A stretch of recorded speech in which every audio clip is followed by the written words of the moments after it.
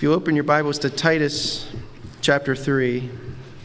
So we've been going through Paul's letter to Titus for the last month or so. And last week particularly we saw the grace of God, right? That grace is the greatest teacher that I know of. Rules work for a minute. Regulations work for a minute. Promises, resolutions, all those things work short term, but it's grace that teaches us. We saw three things last week: to deny ungodliness, right? To turn away from those things in our life that we know are not pleasing to the Lord. But it's not just about avoiding the negative, I thank God. It's not just about suppressing desires that we have. Rather, grace also teaches us to live right with ourselves, with others, and with God. And finally, grace teaches us to look diligently for the blessed hope and the glorious appearing of our great God and Savior, Jesus Christ. And so because of his grace, we look forward, just like we were singing, we look forward to when Jesus returns, right?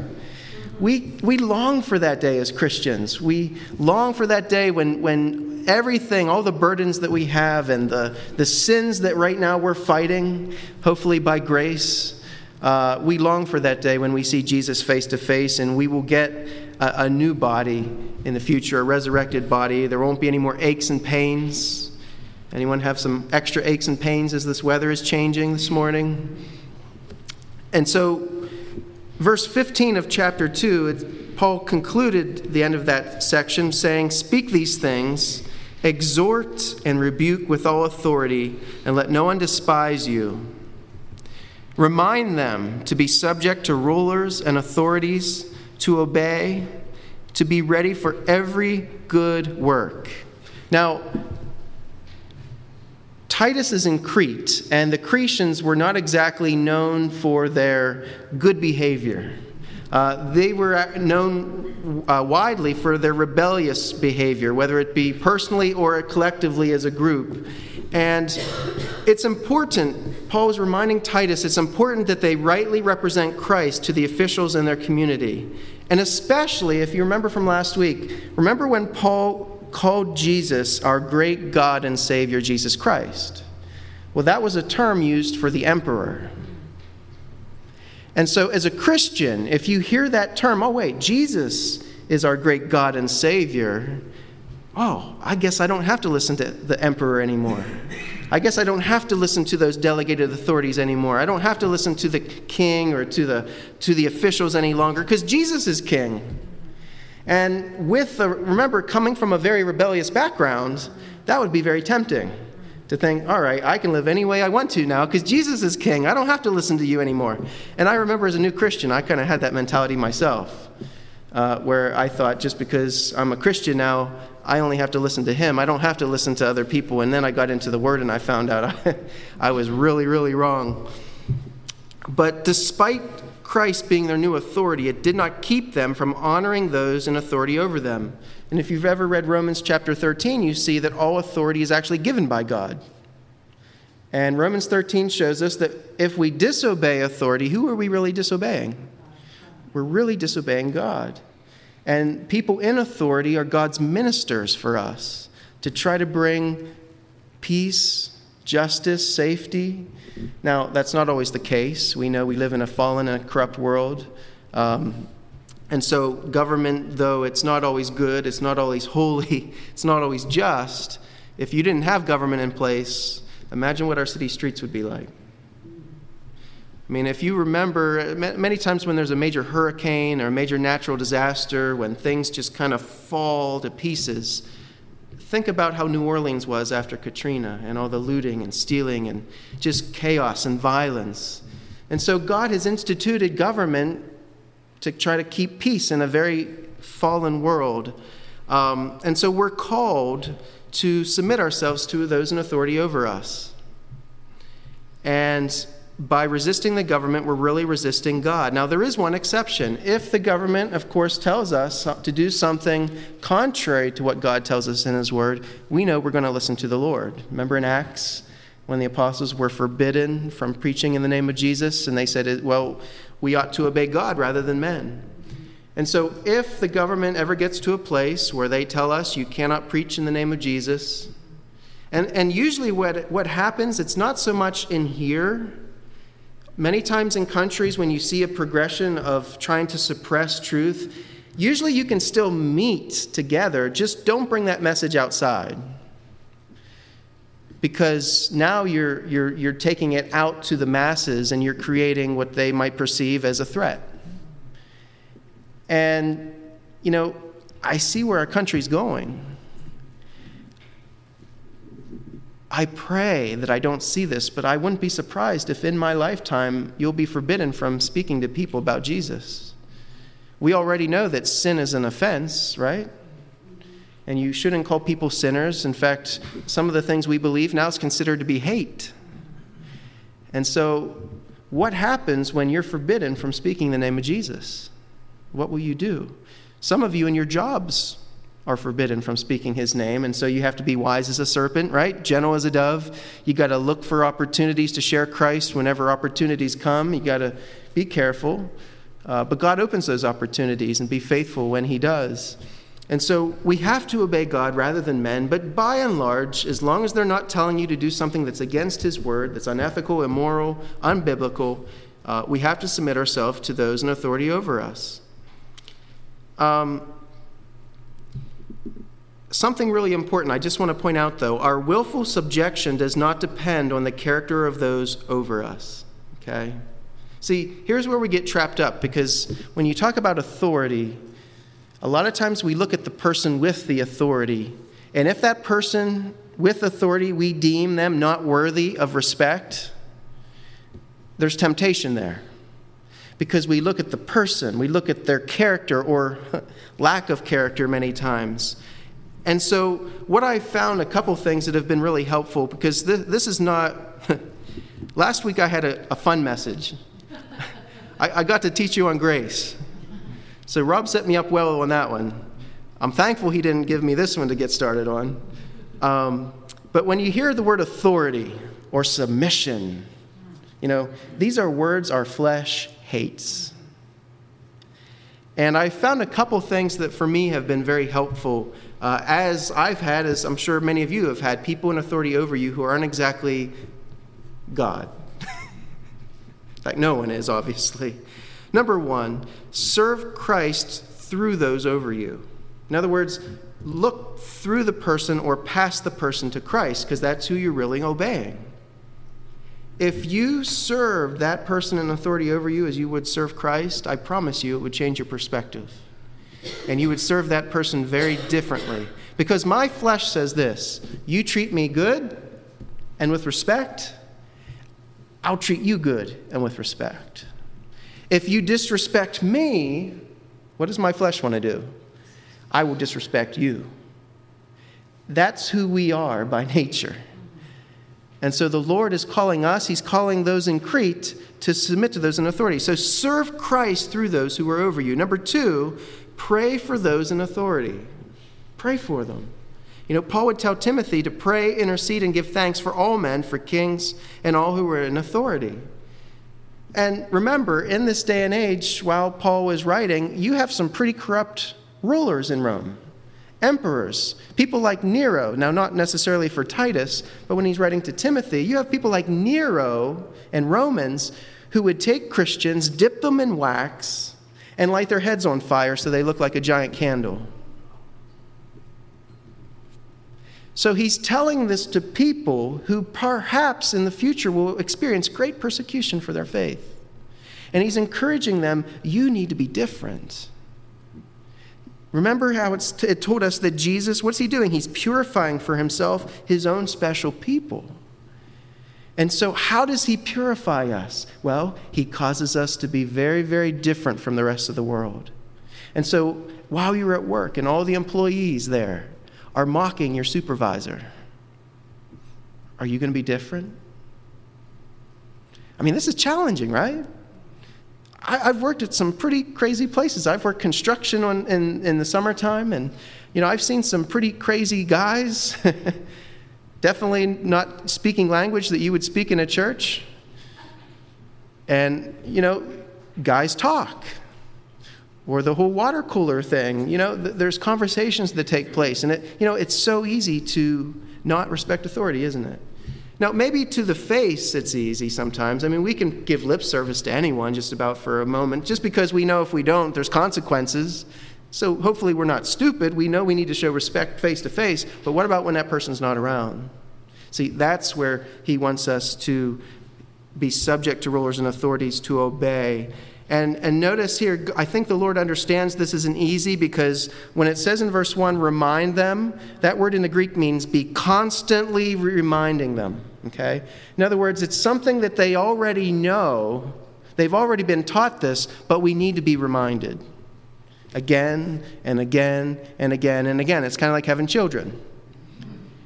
How long does it take for a child to learn a bad behavior? How long does it take to develop a good behavior? Remind them and remind them and remind them and remind them and remind them. That's who we are. We need to be reminded. You know, sometimes as a Christian, as you've been walking with the Lord for a while, it's tempting to always want something new, to want something you haven't learned before. You know, it's exciting when you find those things out. But I find in my life I need to be reminded about the basic things so often, because my mind goes to all the big, fancy, theological, high places, when in real life you're dealing with someone very difficult in everyday life, and God wants me to impact that person for Christ. And so remind them to be subject to rulers and authorities, to obey. There's another word the flesh doesn't like. To be ready for every good work.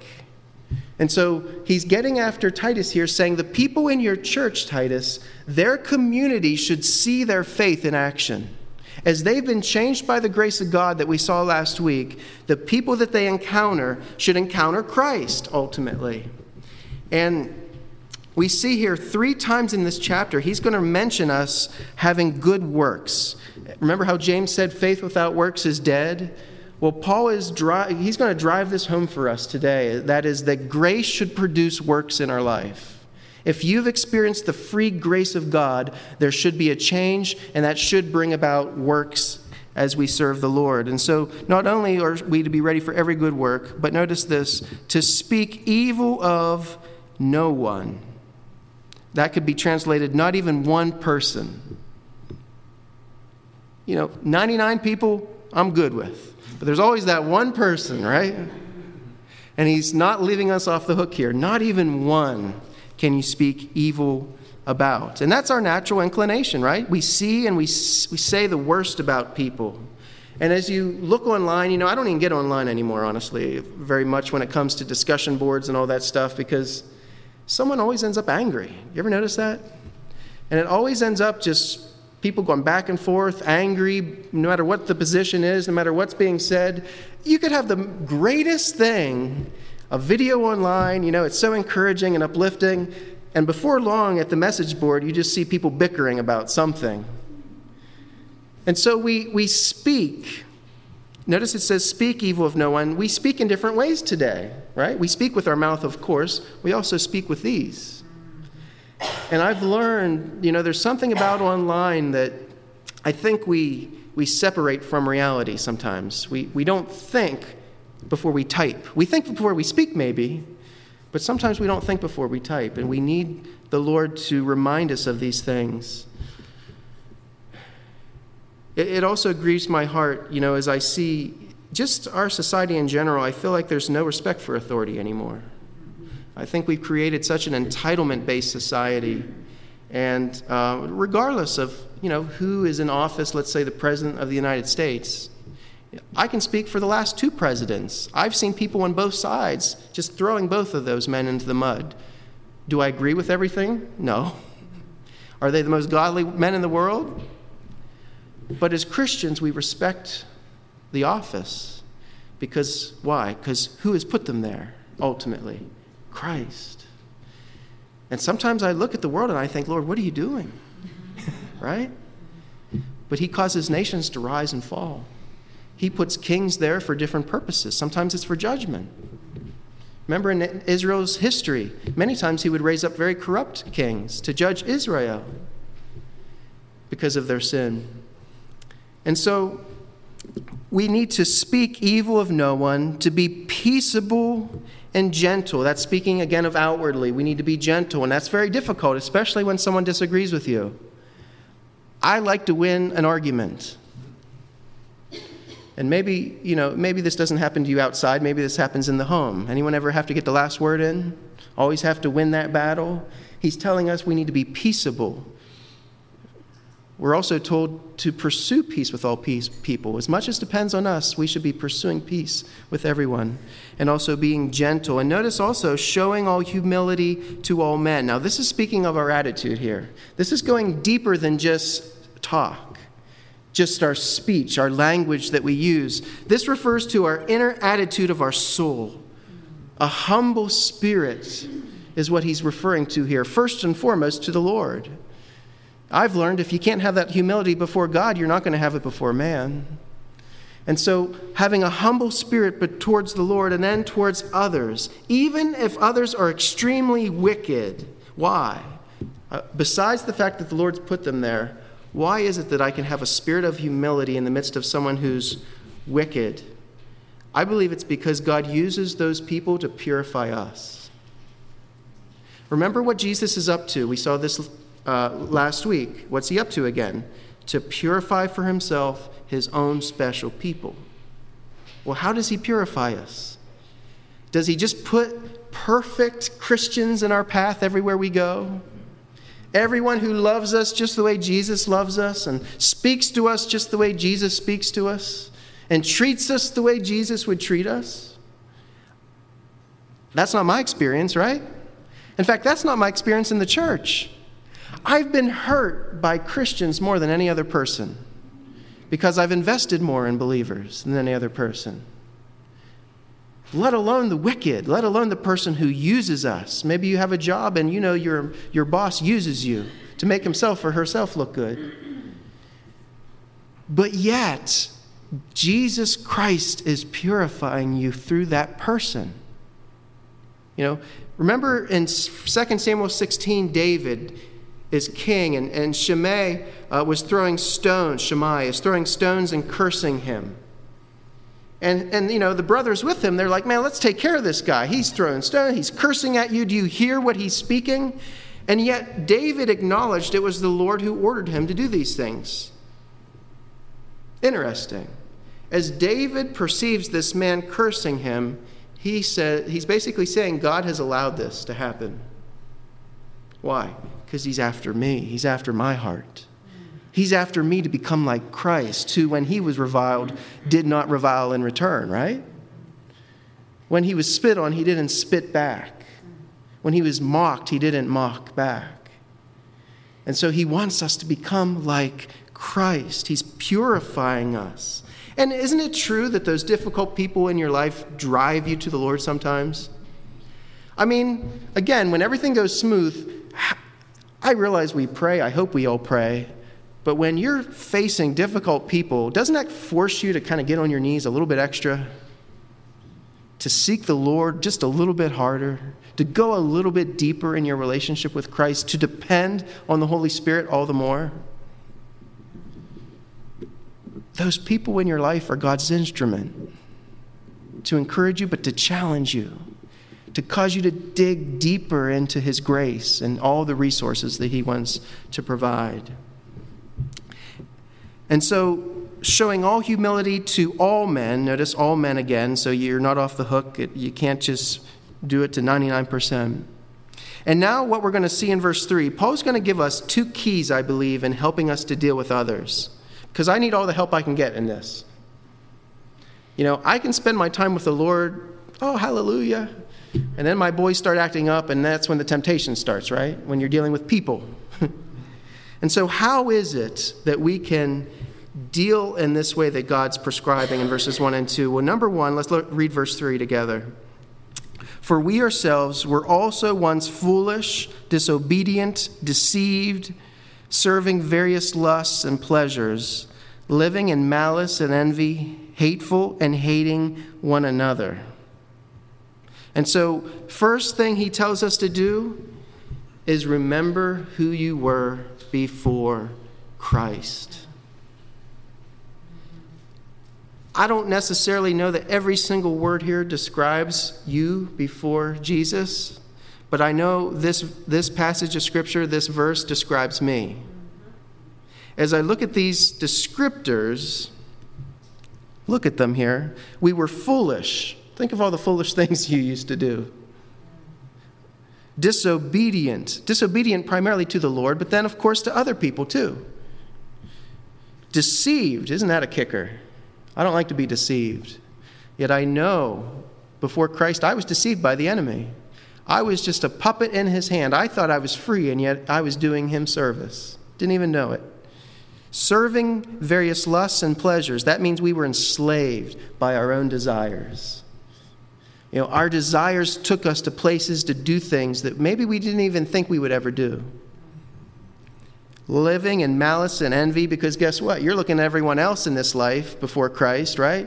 You're comparing yourself to others. You want what others have. You're upset because the person that you see who seems to be not so good's thriving, and you're not thriving the way you want to be, and hating one another. What a miserable place.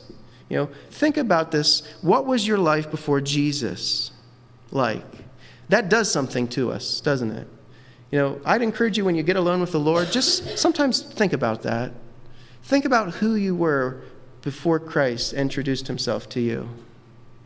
What was your life like? Because here's the thing. Many times I find in my life, when I'm around a group of people, we'll just call them wicked, whatever that means. What I don't like in them is what I don't like in myself. And many times I see the old Luke as I see people around me. Because here's what happens to us practically. You get saved, you become a Christian. Pretty soon you start hanging out with Christians. You start listening to Christian music, and you start watching Christian TV, if there's any such thing, I'm not sure. You start reading Christian books, and so you surround yourself with Christian radio. And all of a sudden now you're thrust at work into a very, let's say, ungodly atmosphere. And isn't it a temptation to curse the darkness? Forgetting that I was there sometimes 6 months ago, a year ago, 10 years ago. That was me. And I forget that so easily. I thought of this earlier this week. Cursing unbelievers is like a butterfly cursing a caterpillar. Cursing an unbeliever is like a butterfly cursing a caterpillar. So the first thing he tells us to do, remember who we were before Christ. The second thing we do in verse 4 is this. But when the kindness and the love of God our Savior toward man appeared, not by works of righteousness which we have done, but according to his mercy he saved us, through the washing of regeneration and renewing of the Holy Spirit, whom he poured out on us abundantly through Jesus Christ our Savior, that having been justified by his grace, we should become heirs according to the hope of eternal life. So often in Scripture, when that word but appears, I'm so thankful for it.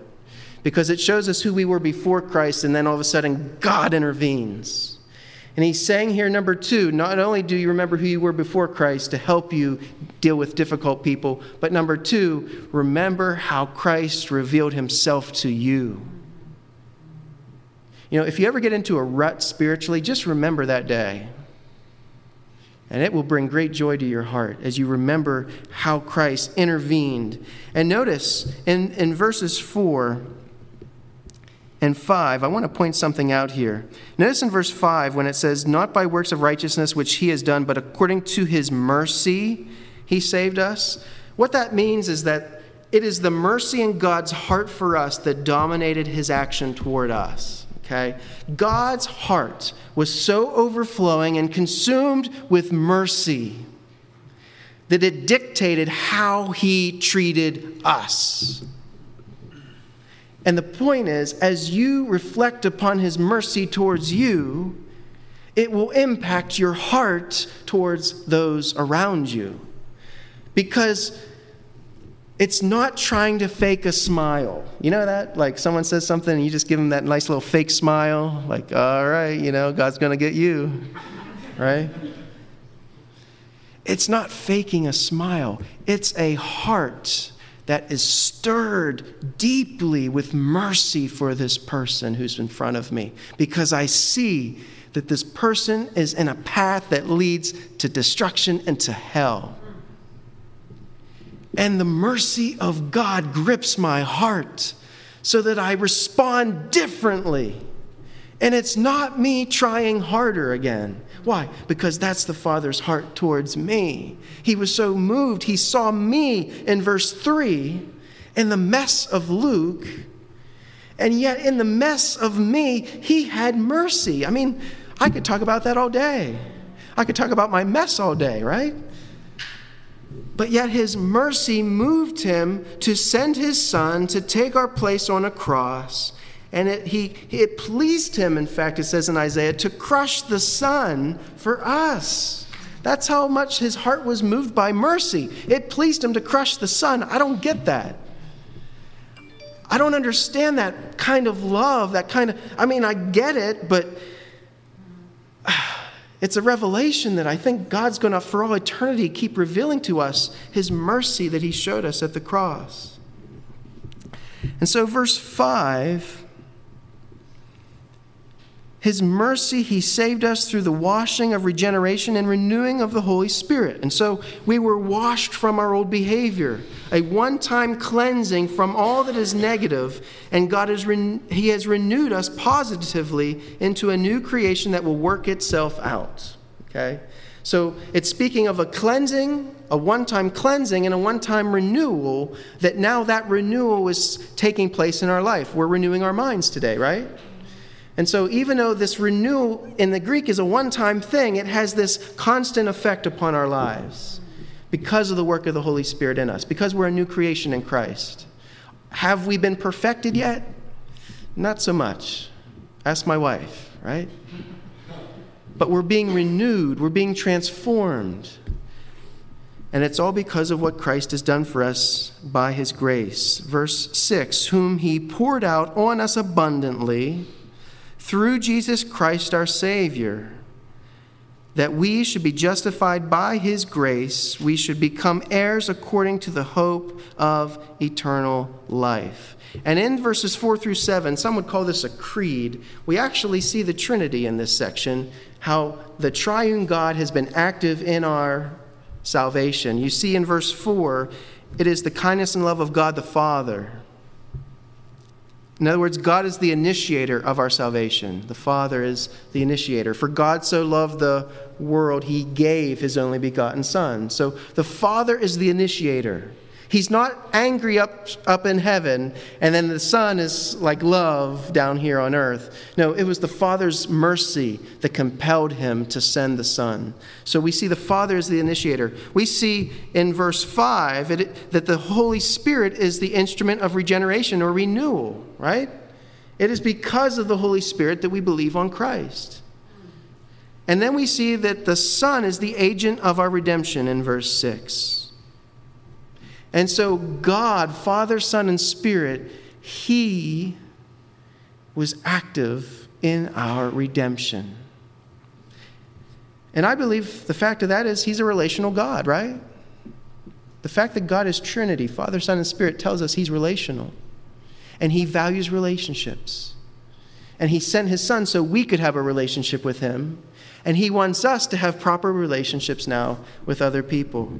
And so remember who you used to be. Remember, it is sheerly the mercy of God that saved us, not we ourselves. The only thing that separates you from an unbeliever is God's mercy. And what does mercy mean? You don't get what you deserve. So what makes us think that we can give those people what they deserve when we haven't been given what we've deserved? That's the point. And so verse 8, this is a faithful saying, and these things I want you to affirm constantly. Guess what? I need to be reminded of this every single day. That those who have believed in God should be careful to maintain good works. These things are good and profitable to men. Notice this is the second time that Paul mentions God's concern for our good works. And this implies that we should care greatly about our good works too. You know, this is following, many of us know Ephesians 2, 8 and 9, right? For by grace you have been saved through faith, not of yourselves. It is the gift of God, not of works, lest anyone should boast. I think a lot of us have that memorized, don't we? So, same thought of reasoning. God's grace towards us in salvation. But if you keep reading verse 10, sometimes we stop at verse 9 in Ephesians. This is what verse 10 says. It says, "For we are his workmanship," or his poema, where we get the word poem. "We are his workmanship, created in Christ Jesus for good works, which God prepared beforehand that we should walk in them." So why is Paul, both to the Ephesians as well as here to Titus, so concerned about our works? Well, because you were saved to serve.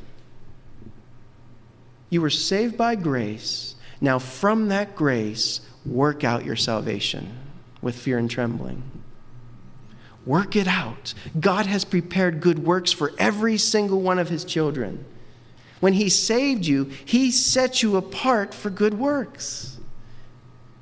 That's why we need to be, as Christians, so concerned about this. Because what did it say in Ephesians? It said, God prepared these things beforehand that we should walk in them. That's encouraging for me as a Christian. God has good works for me. And this isn't just for a pastor or a worship leader. This is for every single believer. God has ordained works for you. And some of those works involve difficult people, don't they? In fact, most of them do. But doesn't that change the way you perceive those relationships with the people? God, wow, Lord, this is a work that you have ordained beforehand. I should walk in this, Lord. You've ordained this situation. You've ordained this difficult person in my life, not only to purify me, but so that I could be a witness for you to this person. Am I being careful to maintain good works? In the Protestant church, we don't like to talk about works because we're afraid of legalism. But again, remember, we're working from grace, right? And you can't separate faith from works. That's the thing. Genuine faith that's been changed by God's grace, man, it's got to work. You got to get that out what God has poured into you. You can't help but speak at times because of what the Lord's doing. But here's the thing. Things distract us from the work that God has for us. Do you know that? You realize there's many distractions in this world and in this life? Notice what he goes on in verse 9 to say here. "But avoid foolish disputes, genealogies, contentions, and strivings about the law, for they are unprofitable and useless." So there were a lot of Judaizers back in this day who would come into the church and try to get people to go back to the law. And we're not going to get too in-depth with this, but the point is, they're trying to use these genealogies and teach different things that would get people off the main thing. You get on these rabbit trails, and we all have our hobby horses, but these hobby horses they weren't even profitable. He's saying, just avoid it. Don't even get into the disputes, because there are some things that just aren't worth disputing about. They're not even worthy of that. And verse 10, he goes on now, he's going to speak of the person who probably brings those things in. "Reject a divisive man after the first and second admonition, knowing that such a person is warped and sinning, being self-condemned." Okay? This divisive man is to be warned twice, similar to what Jesus said in Matthew 18, right? Go to the person one-on-one. If that doesn't work, bring someone else. And so he's saying, look, warn that person twice to stop it.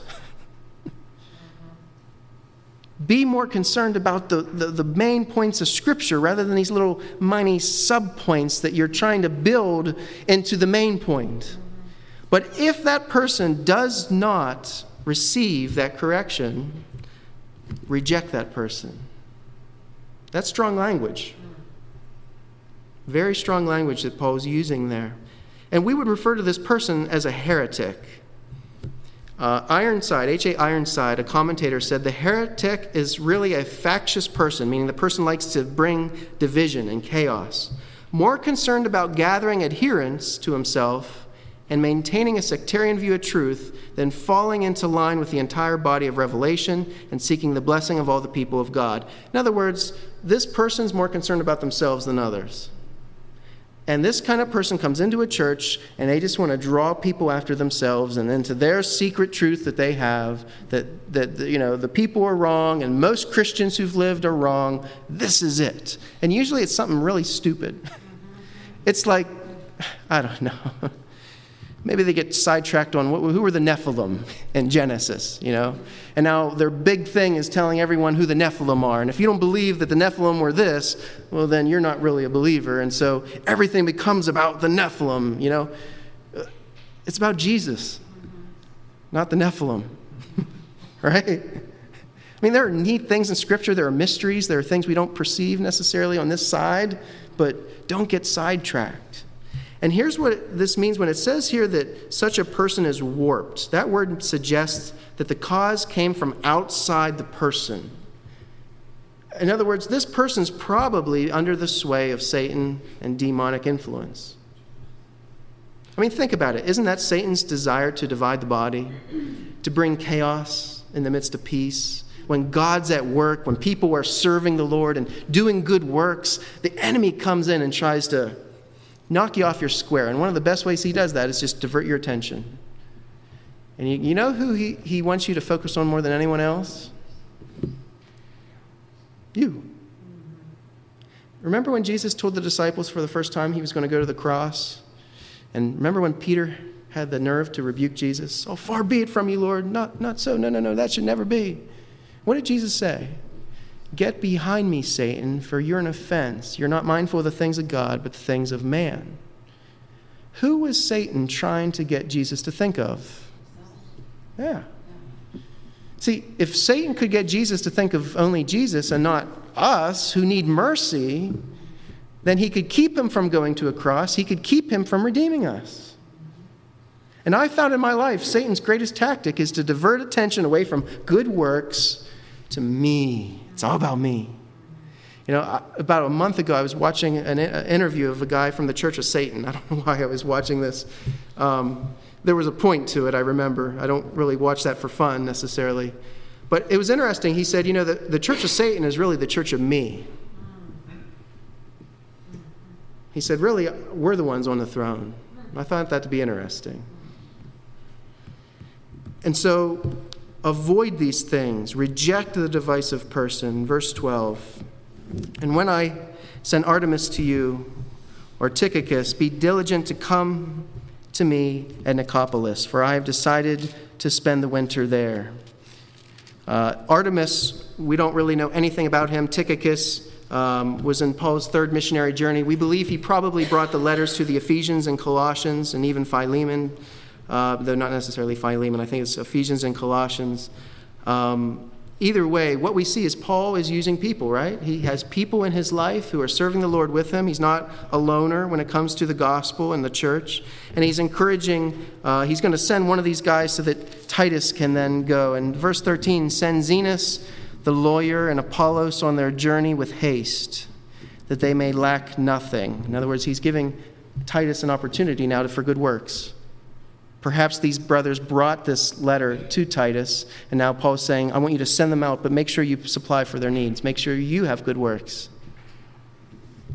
And let our people also learn to maintain good works. Number 3, right? To meet urgent needs, that they may not be unfruitful. All who are with me greet you. Greet those who love us in the faith. Grace be with you all. Amen.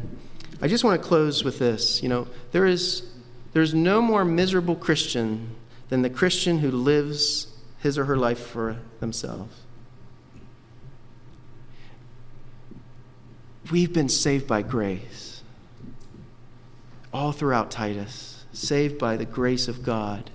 Now, my challenge to all of us is, let's go out and work from that grace for the Lord. What are the good works God has put before you, both in the church and outside the church? Are you serving? The purpose of a pastor is to equip the saints for the work of ministry. You are ministers. And the Lord has good works for you.